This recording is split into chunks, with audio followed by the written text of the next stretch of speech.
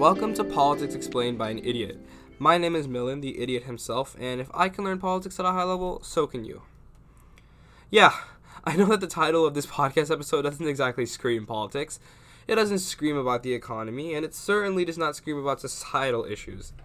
But what it does scream is a problem that so many Americans have no idea about. A problem that is causing America's economy to waste billions of dollars every single year. A problem that starts with that gallon of milk you want to purchase at the grocery store as a part of your bi-monthly grocery run. Now, just for credibility purposes, I will be using the Northeastern University Political Review as a source for all numbers and facts mentioned in this episode. I'll link the article in the description of the podcast because truly it was very well written. So, the dairy industry has been on a sharp decline since the mid-1900s. In 2016, the national average was $10.16 net loss per 100 pounds of milk. However, New York and Vermont farmers lost $16.34 and $17.38 per 100 pounds, respectively.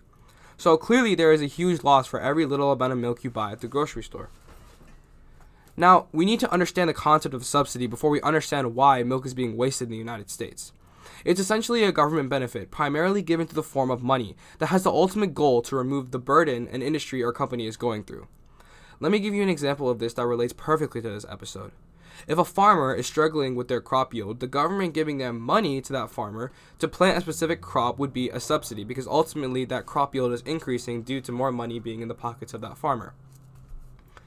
Alright, now many lobbyists, which are basically groups of people who try to influence legislation, try to advocate for farmers' rights and the improvement in their wages and life with the given government subsidies that the dairy industry is getting. But as quoted from Stephanie Louise from the Northeastern Political Review, they instead assist industrial dairies in exploiting tax breaks and benefits to dominate the marketplace. Smaller farms are dying as government aid fails to keep their doors open. Farmers, the people who are at the front line of providing everyday Americans with food, aren't being compensated for the full value of the labor and are at the demise of dairy industries which are already dying even with the help of government subsidies.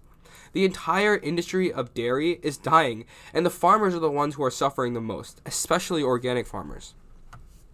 What's even more baffling is comparing what other industries go through when they are in fiscal turmoil.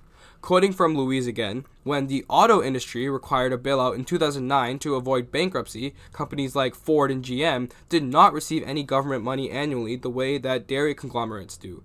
Instead, the automotive industry had to make structural reforms that included downsizing, establishing new management, and creating new policies to compete with foreign innovation and meet market demand.